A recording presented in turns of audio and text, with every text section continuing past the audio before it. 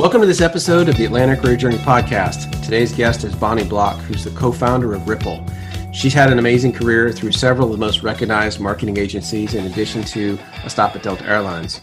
But as co-founder of a breakthrough agency service platform named Ripple, Bonnie is passionate about the new path forward in helping clients, talent, and agencies alike with digital marketing and experience solutions. So Ripple is the answer to bringing more transparency and efficiency to a broken industry model. And she's determined to make sure you know it. So it's quite an innovative approach, and I'm looking forward to hearing more about it. So welcome to the podcast, Bonnie. Thank you. Thank you so much. Well, thank you for joining. I know that we had talked a little bit about where our paths have crossed in the past with Delta and with Manheim, but I really do want to hear how things got started with you, and then we'll talk more about Ripple because that's really an innovative approach, and I definitely want to hear more about that. But let's maybe start with your background, kind of a little bit about where you grew up, maybe what your family was located, and then kind of what you were interested in school, high school, going into college, and then coming out with your first job. What's that look like? Well, I grew up in Nashville, Tennessee, and, I had decided that I was entirely too important for Nashville, Tennessee at the time, that I needed to go, big city. And I was actually on a theater track. I was part of the Tennessee Performing Arts Center troupe. I was one of the youngest members they'd ever had, and I was, destined for Juilliard, I thought. Wow. And then I basically, I had conversations with the college counselors, and they said, theater is great, but it's a great hobby. You need to think about something that's going to be a career.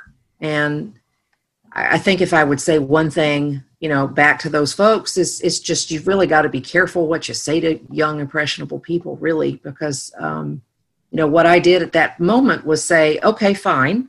I'll continue with theater in my spare time, but I'm going to look for something else that I'm passionate about.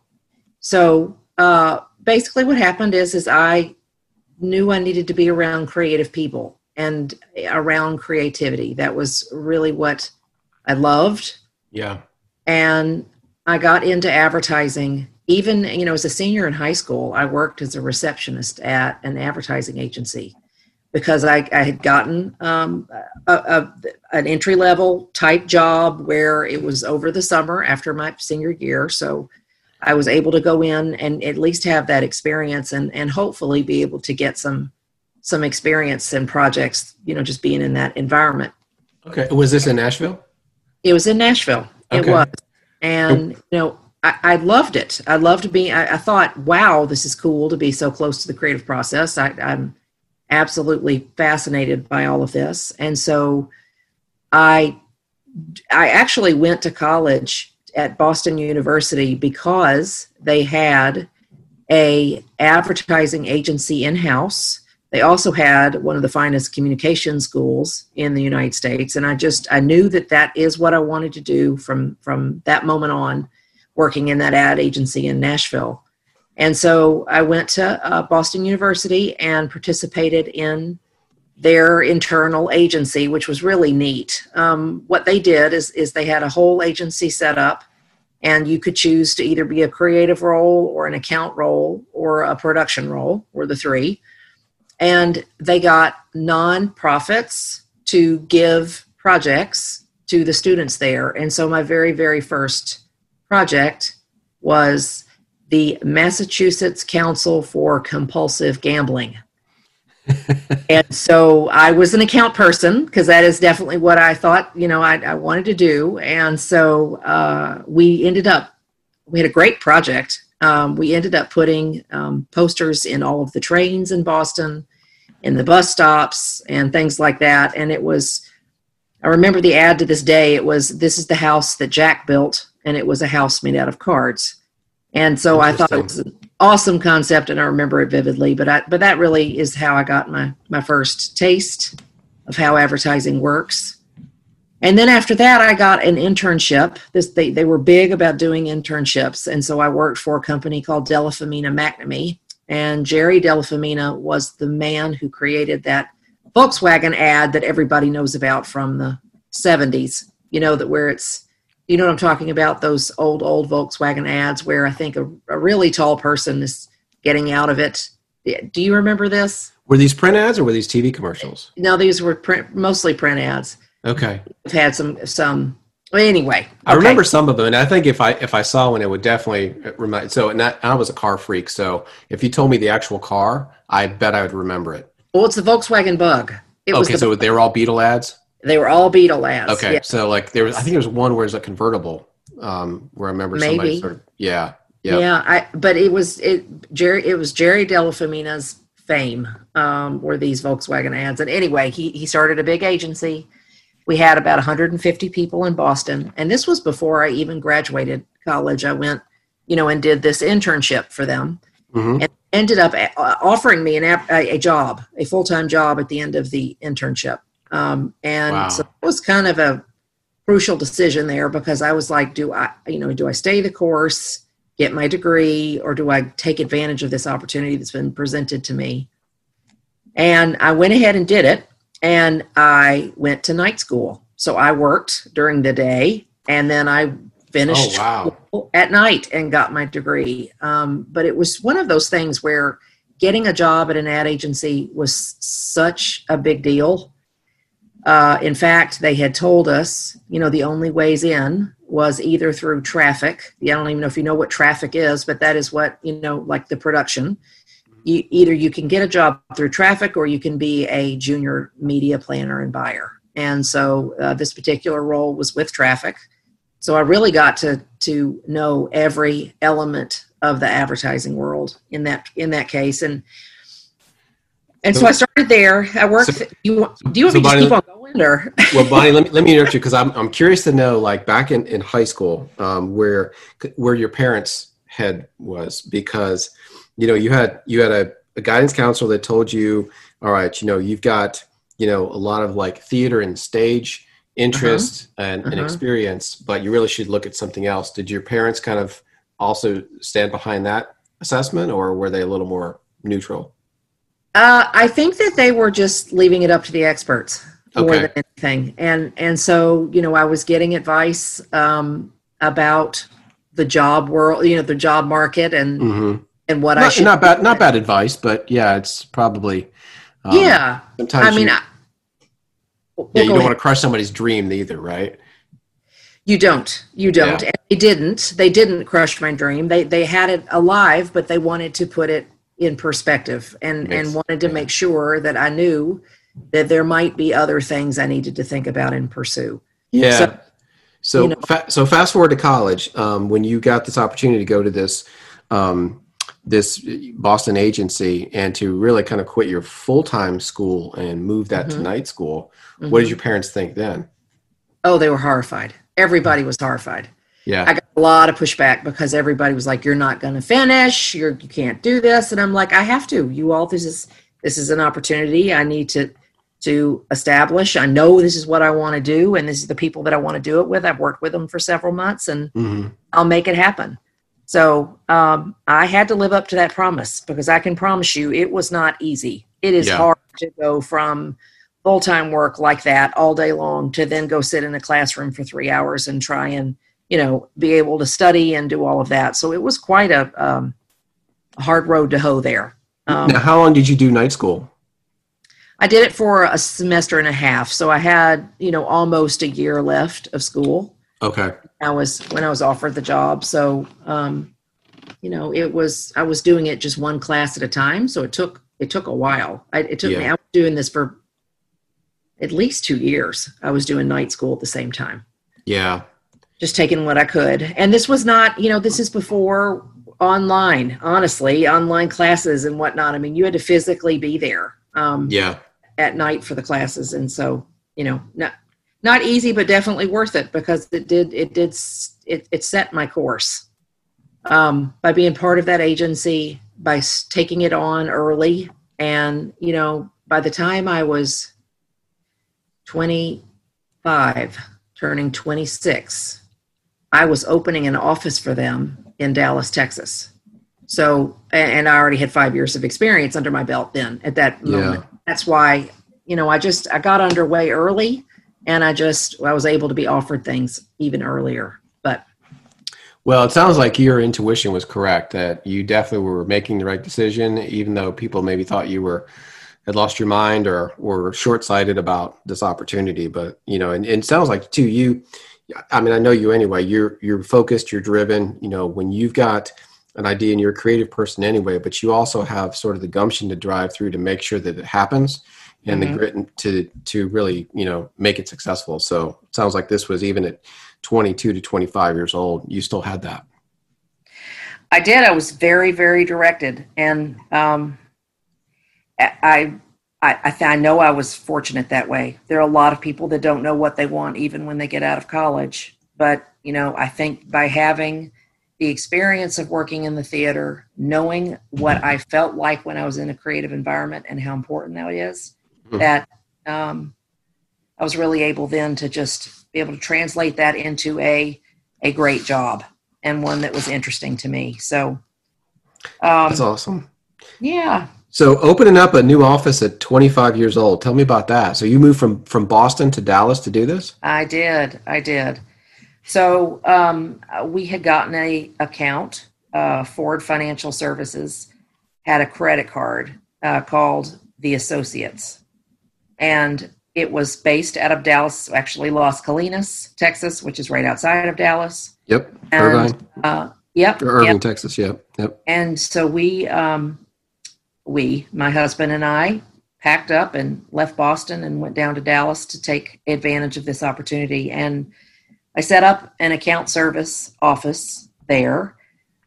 And, at that time, we had creative, we had production, we had everything still in Boston with the exception of the account service office that was there because the client was there. And I don't even think it's possible to have somebody imagine what it was like to have an office, in a different time zone and then not have email. This was before email. So everything we did was fax and phone.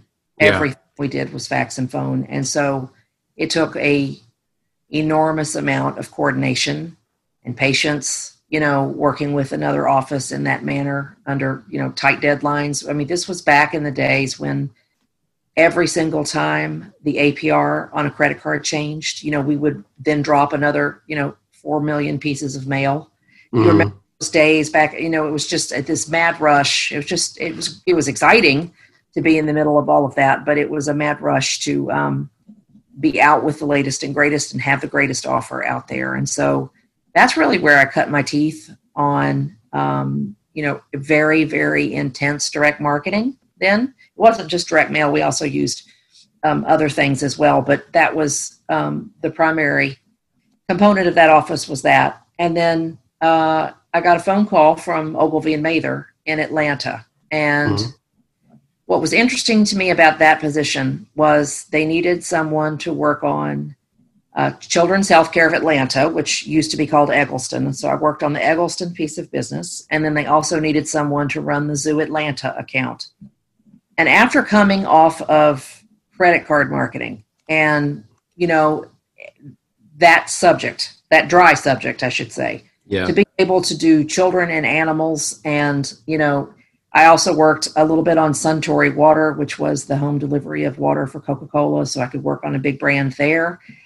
That really was appealing to me. And as you kind of look at it, I told you my family's from Nashville. I was getting closer and closer. I wasn't moving back to Nashville, but I was getting closer and closer by going Boston, Dallas, and then end up in Atlanta. Yeah. Was that the ultimate goal, was to hope, thinking at that time to get back to Nashville, or did you know that you wanted to be close to be able to visit, but you were, like you said earlier, a little bit bigger city? Yeah, exactly. That was the appeal, was just to be able to be, 3.5 hours away. Yep. But, and this is an important component of this story. But we had a surprise happen in Dallas. That was the birth of my 26-year-old now, my son. And that wasn't supposed to happen. Now, remember how directed and how career-focused I am, right? Wasn't on the plan, right? Wasn't on the plan. It was not on the plan. In fact, modern medicine had told me that was not going to be an option for me. Well, they were wrong. Mm-hmm. So what ends up happening is when I moved to Atlanta, I have a 1-year-old, and I'm faced with, I want a career, I want to advance, but I was one of 3 people, at Ogilvy and Mather. There were 120 people in the Atlanta office, and I was one of 3 that had children. Wow. That's what I was faced with. I mean, I walked in the first day, even before I started, I walked in, that first day just to say hello to my boss and tell them I'd made it and all that. And I had Andrew with me, and they thought I was a nanny. They thought I was and I was like, no, I'm actually going to be working here. So yeah, that was, that was the environment then. Mm-hmm. Women with kids didn't work really, and certainly not in advertising. It was a very young career, and I was young. I mean, I checked that box, but I had started a family, so that was interesting. Yeah, it was definitely a different time, because I know that the agencies at the time, like you said, they were young, but there was also sort of this dynamic where you worked a lot, and there was just a lot of things happening, and there wasn't any sort of work-life balance or family-friendly. When Julia was working with Delta, we had just gotten married in '93, and so for the next 2 years, I mean, I barely saw her. It was just, and that was just in the industry, in a corporation, but it was the same kind of feel where your 12, 14, 16-hour days were uncommon, and you didn't plan for them. It's like, oh, I'm going to miss dinner tonight. I'll be home at 10. Like, what? Wait a minute. Yeah. Well, you know what? You're, at least for me, all this agency work, you're in the service industry, and yes, you are supposed to be on the other end of that phone when it calls, Yep. And so as a result, your life is really not your own. You don't have control. And in fact, this is a perfect point to bring this up, because I was at Ogilvy and Mather for about 3.5 years. And then I decided that I wanted more control in my life. And so that's when I left and went to Delta, because I wanted to go client side, because they looked like they had the good life, right? Mm-hmm. Looked like they were, I think it was, there was part of me that knew that it was important for my career to actually have both sides of the equation, not just be agency, but also be client side.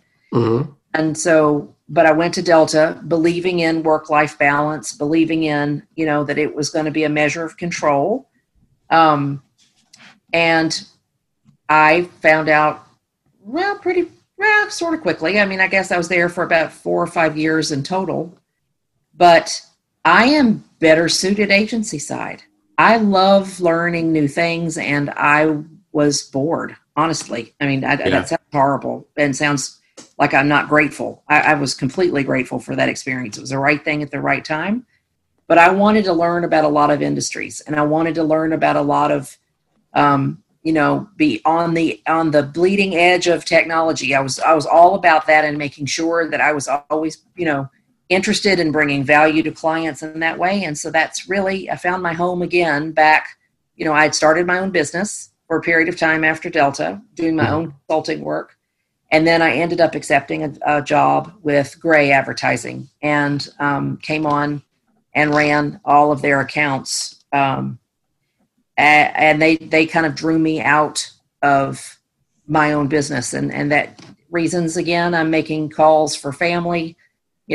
People had started, my children had started private school by then. Mm-hmm. And then all of a sudden you're making calls that are not necessarily for your own, it's much as it's important for the family, Right. Yep. So. Yeah. So Gray Advertising allowed you to sort of do some of the things that you were doing with your own business as kind of an umbrella of their company? It did. I mean, I had a lot of accounts that I managed, and that was great. It was my introduction into digital, because prior to that, I had done brand advertising, I had done direct marketing, I had done loyalty marketing through Delta. And so this was the chance for me to really get in and understand and develop my digital marketing skills. And so I ran G2 Direct and Digital for them at the end there, and then ended up moving with my boss to New Run. He became president of New Run, and he called me over and he said, "We need you in Atlanta." So I went over and did that, and went to New Run And then New Run was the old Ant Farm Interactive. I'm not sure if you knew that agency or not. Did you do New Run through Mannheim though, yes. Right? Yeah. That's actually where you and I met. You were at New Run. Yep.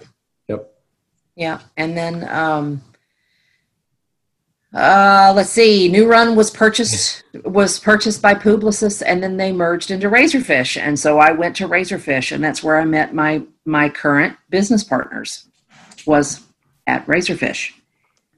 And so let me back you up just before we get into Razorfish. So you mentioned the term digital marketing, and for those that are younger, everything's digital these days, but kind of explain that term and the time that you were there, and what made it so unique, just given where things were. Well, I mean, we were building websites for companies that did not have the websites. I mean, it wasn't a redesign, it was the initial design. So we were doing website work. We were doing banner ads, display ads. We were doing, microsites and landing pages. We were doing email deployment. We were doing, I'm trying to think what else might qualify. And some of those things are still around today, but to your point, like companies weren't used to it. They had no internal expertise. Right. So they had to go outside and learn from the experts about, how do we handle things with email? How do we handle things with banner ads? Where do you target that? And it's a different way, but it also gave you analytics, which you didn't always have, in print ads, or there was a different way that you could read the audience. That was fairly new, right? Well, I had started in direct marketing, and direct marketing was all about analytics and, return on investment. So I had a great foundation and baseline from that, and understanding, driving factors and making sure we were setting goals against, those KPIs. And so I already had a foundation of that. So I felt that emerge again, because it was a lot harder within brand to do so. But, the introduction to digital honestly was exactly what you said, which was, it was brand new. No one really knew how to do it. There was a whole time where a lot of agencies believe they hire one digital person and then they check the box and they offer, digital marketing or digital experience work. And you of course know that's not the case. Right. But, clients understood, and we were, that's honestly, it was kind of the heyday of that time. We could make a lot of money doing digital work and, without a lot of competition. Mm-hmm. So, G2 Direct and Digital was good for that. Yeah. Introduction. So Razorfish was sort of, because I think they had merged with Sapient at some point too, right? So there was these kind of some of the newer big brands that got into that and either merged just because there were too many players, or they were going into bigger things and needed a little more, momentum or economies of scale. Tell me about how that played out. Well, so when I joined Razorfish, it was Razorfish, well, let's see, I think 2 years, maybe 2 years, we were Razorfish, and then we merged with Sapient. So Razorfish at that time, they had a fantastic history of being able to just sit back and let the work roll in. They had such a great reputation, one of the largest digital agencies in the world, premier talent, premier clients. Really, really they didn't have to work that hard in order to get people interested in working with them. So when I joined, after they had bought New Run, it was kind of on the cusp of, all of a sudden the phone wasn't ringing as much. And they were really in trouble in the sense that, they didn't have to ever proactively go out and get work. And so when I came on the scene after having been at New Run, which was much smaller, we had to be scrappier. We had to be much better at being able to get ourselves in front of a client and close deals and be proactive.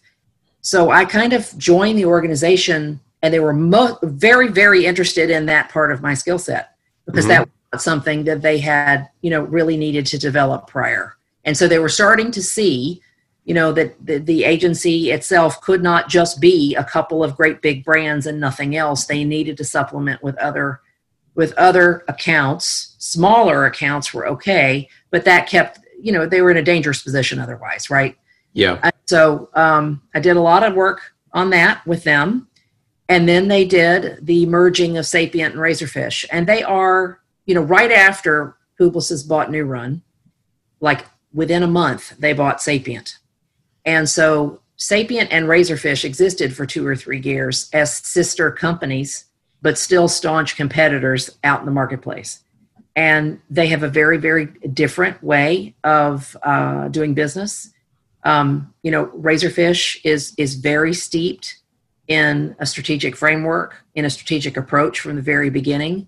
Sapient is born from technology. So it had a completely different process and approach and focus than Razorfish did. And so the coming together of those 2 companies was really, really, really tough. I'm not going to lie. I mean, it was hard because we were equally sized, right? Mm-hmm. And so there wasn't a clear defined winner or the one who is going to get to say, it's my way and you're going to learn how to do my way because I say so. I mean, we were equally sized. And so it was tough. It was very, very tough for many years. In fact, they have now rolled out Razorfish again. I don't know if you knew that or not. No. They have. They have brought the Razorfish brand back. It is now the digital marketing arm of a Sapient Razorfish type entity. And now Sapient, or now that's called P.S, that is still digital transformation work. But anything, it's supporting that in the marketing sphere is now handled by Razorfish. So, yeah. Yep.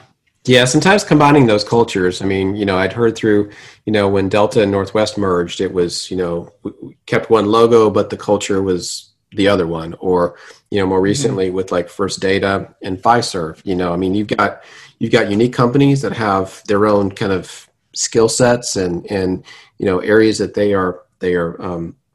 they've got strengths in. And I think part of the merger appeal is that, we're good at this, we're good at that. So let's combine it together. We can just, run the world. And, to combine those, there's a lot of change management that has to go on, and you got to have clear alignment and vision. And, some companies just think it's going to be easier than it is. And to live through that, like you have, you've definitely got some scars from that, I'm sure.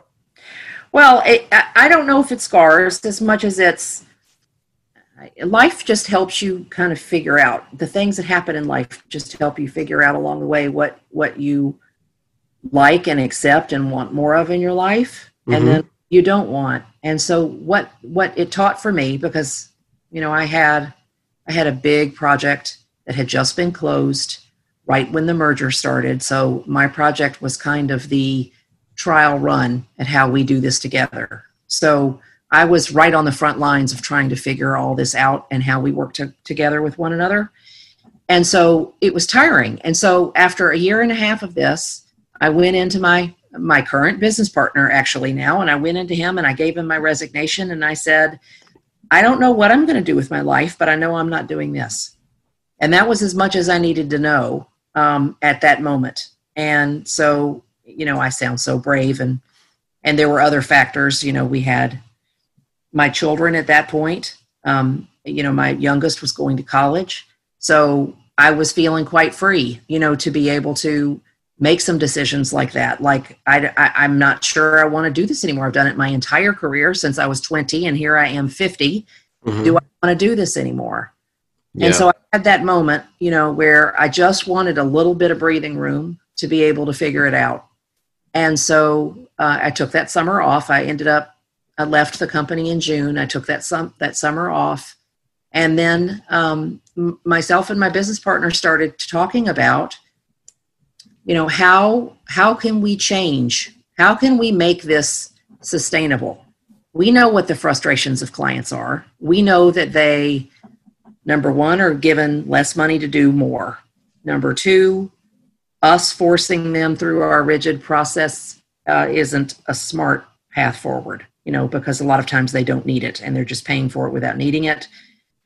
Number three, there's absolutely no transparency.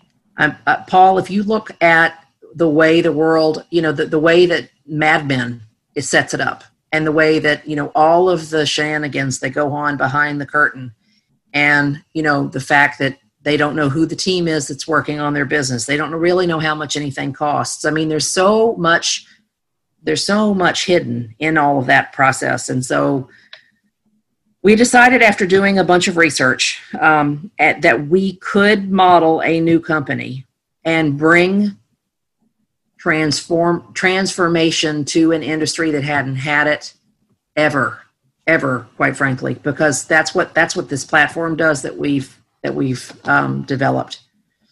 And so I joined my two business partners. Then we named our company Ripple, and we decided to move forward building out an agency services platform that was going to bring efficiency and this transparency to a model that desperately needed it.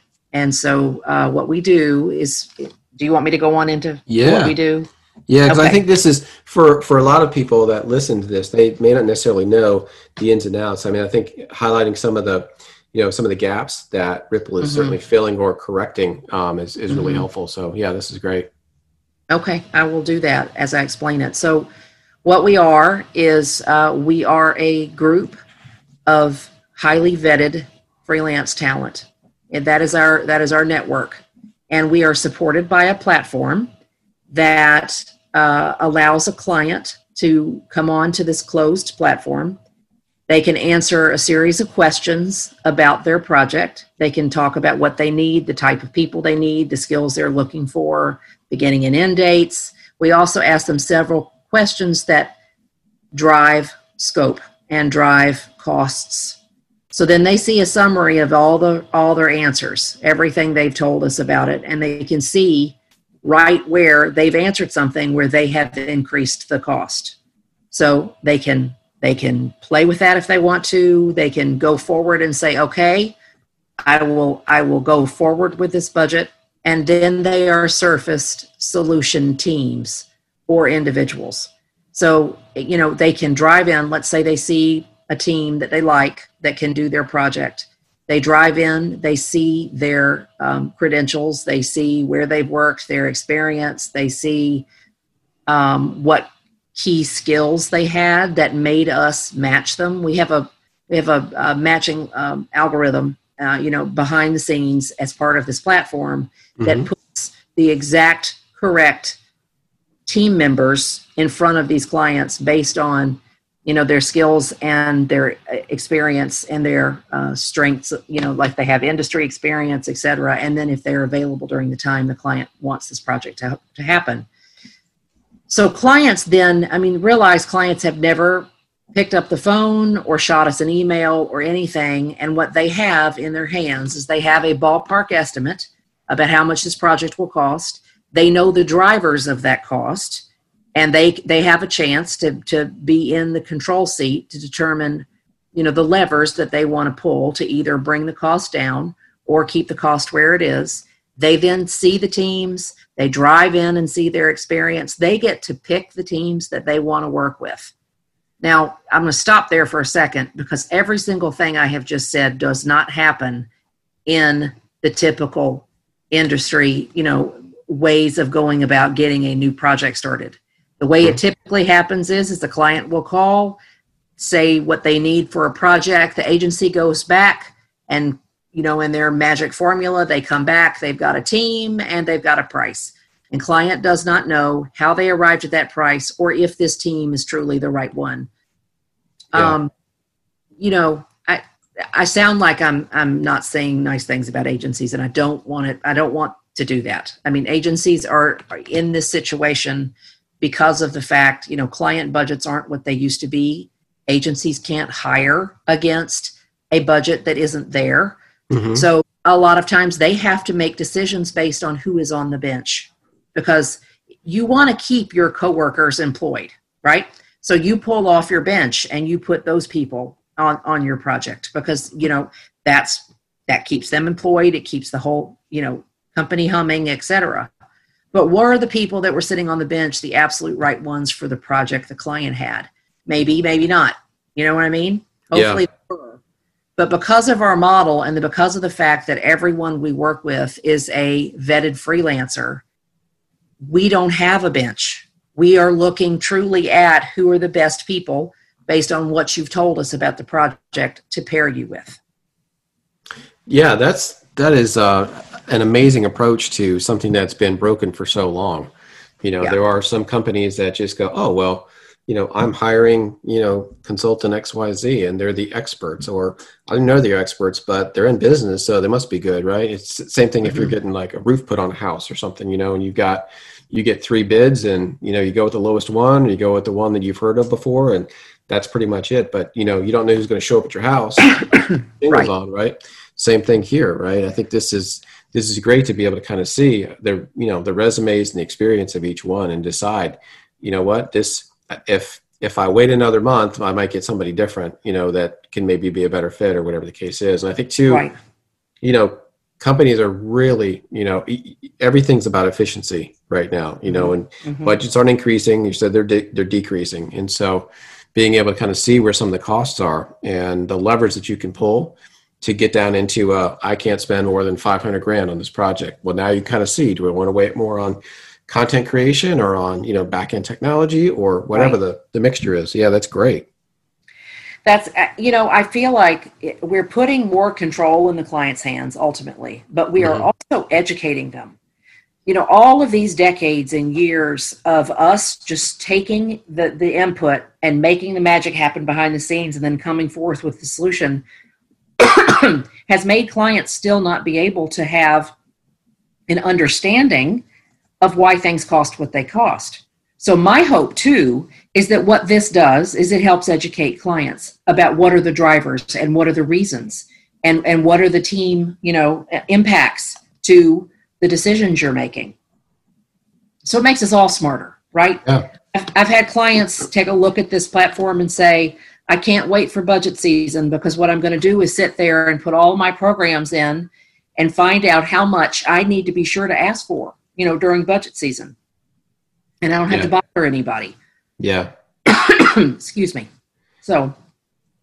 Yeah, that's a powerful to put that in the hands of the client.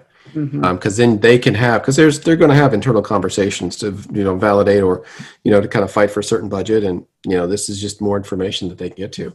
What about for you mentioned the kind of the advantage of the client? What about some of the, I call them vendors, but the individual contributors or some of the talent that you have that's on this platform? How does that change from what they're doing today? Well, for them, we did a lot of research, as I mentioned at the beginning, and we also talked to freelance community when we started thinking of a model like this. And what we heard from them was so interesting. They love what they do so much that they have committed their life to that. That is their work, is what they do. What they hate is they hate going out and trying to find new projects. They hate drumming up the new business, right? That takes them away from doing what they love to do. The other thing that takes them away from doing what they love to do is the housekeeping part, the paying the bills, the invoicing clients, chasing the money, all those things they hate about their business. They just want to do what they want to do. So when they become part of the Ripple platform, they have opportunities brought to them. They don't have to go out and get them. They get those opportunities. They decide whether they want to pursue them or not.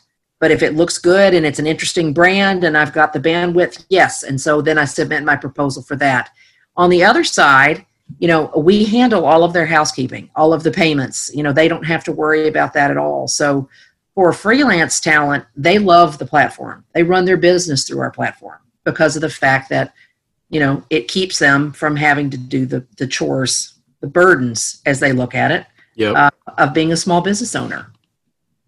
That's a great combination, because you're right. Now they can focus on their strengths and not have to deal with, just the accounting and, payroll and, accounts receivable and billing and all that stuff. That's great that you got that as part of this overall platform. We do. We absolutely do. So tell me what you like most about this. What do you like most about your job? I like the idea that I'm changing the world. Honestly, I do. I mean, when you become 52, which is what I am now, you want every day to matter. It's your kids are raised. At least mine are. They're in college. I really want to spend this time making an impact and bringing, some goodness forth. And that's what this feels like. It feels really, really good. We've got not only freelancers on this platform, we also have what we call micro agencies. And these are the agencies that are like less than 15 people. And they put their talent up there because there's nothing more scary than to have a very small agency with very thin, razor thin margins. And all of a sudden you only have 50% billable. That's a really scary place. And so this marketplace is supporting clients. This marketplace is supporting the freelance community. And this marketplace is supporting small agencies. We also will staff and help our larger agency partners as well. We will get, we've got an incredible group that are within, is on our marketplace right now. And so people will come to us saying, you've got the best talent. It's who we need to work with. And so we will help them staffing their agencies as well. So it feels, I'm trying to explain it in a way that it feels like good goes around, but that is honestly the way it feels every single day. And I know I couldn't have done this at 20 years old. I needed to have a full 30 years of experience at all of these agencies in all of these disciplines across all of these clients and accounts in order to be able to sit here as one of the oldest entrepreneurs you have ever met in your life. Really. I mean, the three of us are all in our 50s. And, they laugh at us because most are in their, 20s and 30s that are part of ATDC, but not us.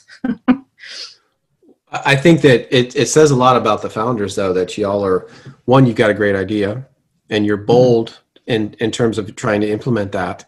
And, that you've also seen where the breaks really are with the old model. And, inertia is a powerful thing. And for some of these companies that have been doing things for a long time, and I'm in the software development business and doing agile transformation and trying to break some of that mindset, it's really, really difficult to do. And sometimes you almost have to create something new that has no overhead and really just kind of show how this is going to work. And once people see it, they go, oh, that makes total sense now. But yeah, sometimes you have to kind of go through the pains to really kind of see that, it's not sustainable, or so much has changed in the last 5 years with how companies are run and how decisions are made and the information that you got available, that you might as well leverage that and use it in a way that's productive and efficient.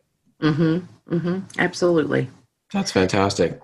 So where is Ripple today? Are you guys, you've got the platform, it's live, you've got freelance folks there, and you've got clients on the site, and things are humming?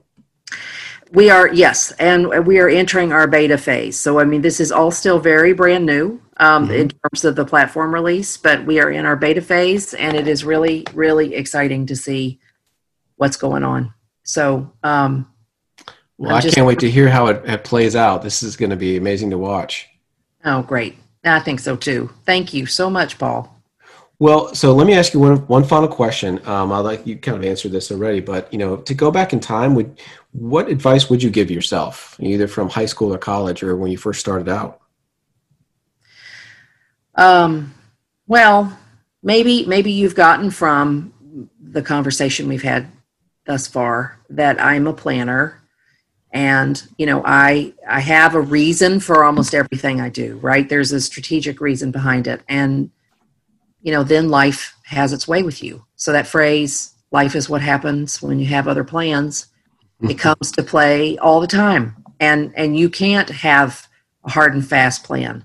You've really got to learn to be agile and nimble and, able to move and change with what the time is. But I mean, you're always taken care of. So I guess I'd say to myself, don't worry so much. It's all going to fall into place exactly as it's supposed to. That's great advice. I think, especially when you're younger, you sort of have this illusion of control and, you and I are both parents. And I think when you're single, you only have yourself really to account for, especially in your 20s, if you're out on your own and you sort of have, no one else to sort of either take care of or be responsible for. But yeah, once you sort of get that perspective of being a parent and things happen, and the weekend was going great until my son broke his arm skateboarding, and then you're like, oh, okay, so now we're at the hospital. Now we're dealing with how to deal with this rehab for the next 6 weeks, and you're like, oh, weren't we supposed to go on vacation next week? So yeah, there's all those things that planning. And I think, what was it? I think it was Mike Tyson said, everyone's got a plan to get punched in the face, right? So funny. And so I think it's being able to react and having some contingencies and not being so just tied into one plan, and if it breaks, then all of a sudden your life's ruined. I think having that flexibility is really critical. Yeah, it is. And not stressing about it. So I mean, not only being flexible, but also just realizing it's all going to work out, and there's no reason to get in a dither over the fact that your plan didn't go to plan, right? Mm-hmm. Yeah, it's all going to be okay, and you'll figure out a reason why later. It'll all come together, and you'll understand. Well, you think about just what's happened this year with COVID, and there were, we were talking earlier about sort of the structure of older companies and how they were managed. And I know I can think of 3 companies I was at on the top of my head where management wanted your butt in the seat, and that you wanted, you weren't going to be working if you weren't here. You'd be goofing off. And there are 3 folks that I know personally have 180'd on that concept, because 1, they had to, because you couldn't go into the office, and 2, they started to see the results of it too. So, just the changes in COVID, how has that affected some of what you have been trying to do at Ripple? I just think that it sets us up well, because this freelance community they're so good at running their business and conducting their business in a professional way in a remote situation. I mean, they've many times been remote. I mean, sometimes they've been on site, but they've many times been remote. So it kind of sets us up from a client's perspective that they're more accepting and willing to try out talent that they can't see, but they can talk to every day. But you know what I mean? They get out of that mindset. So we feel like we're in a really good position for this. I also actually a really good point.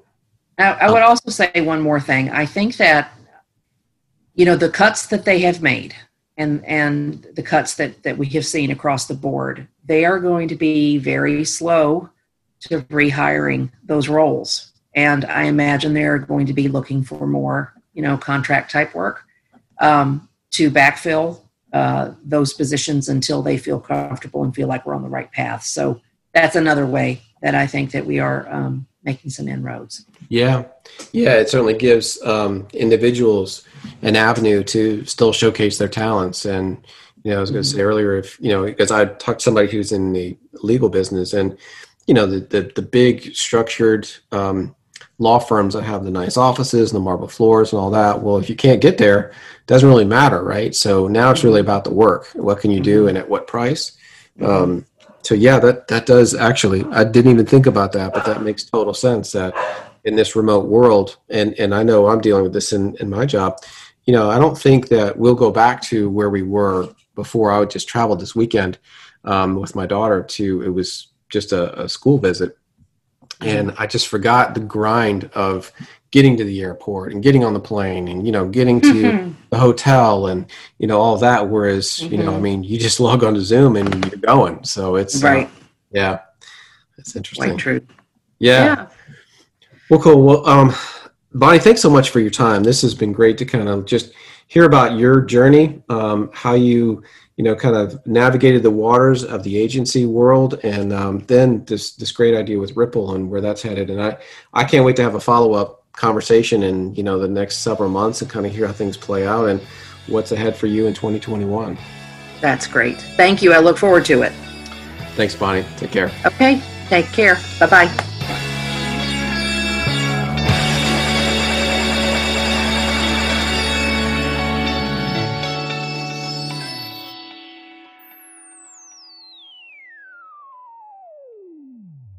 This podcast is a part of the C-Suite Radio Network. For more top business podcasts, visit c-suiteradio.com.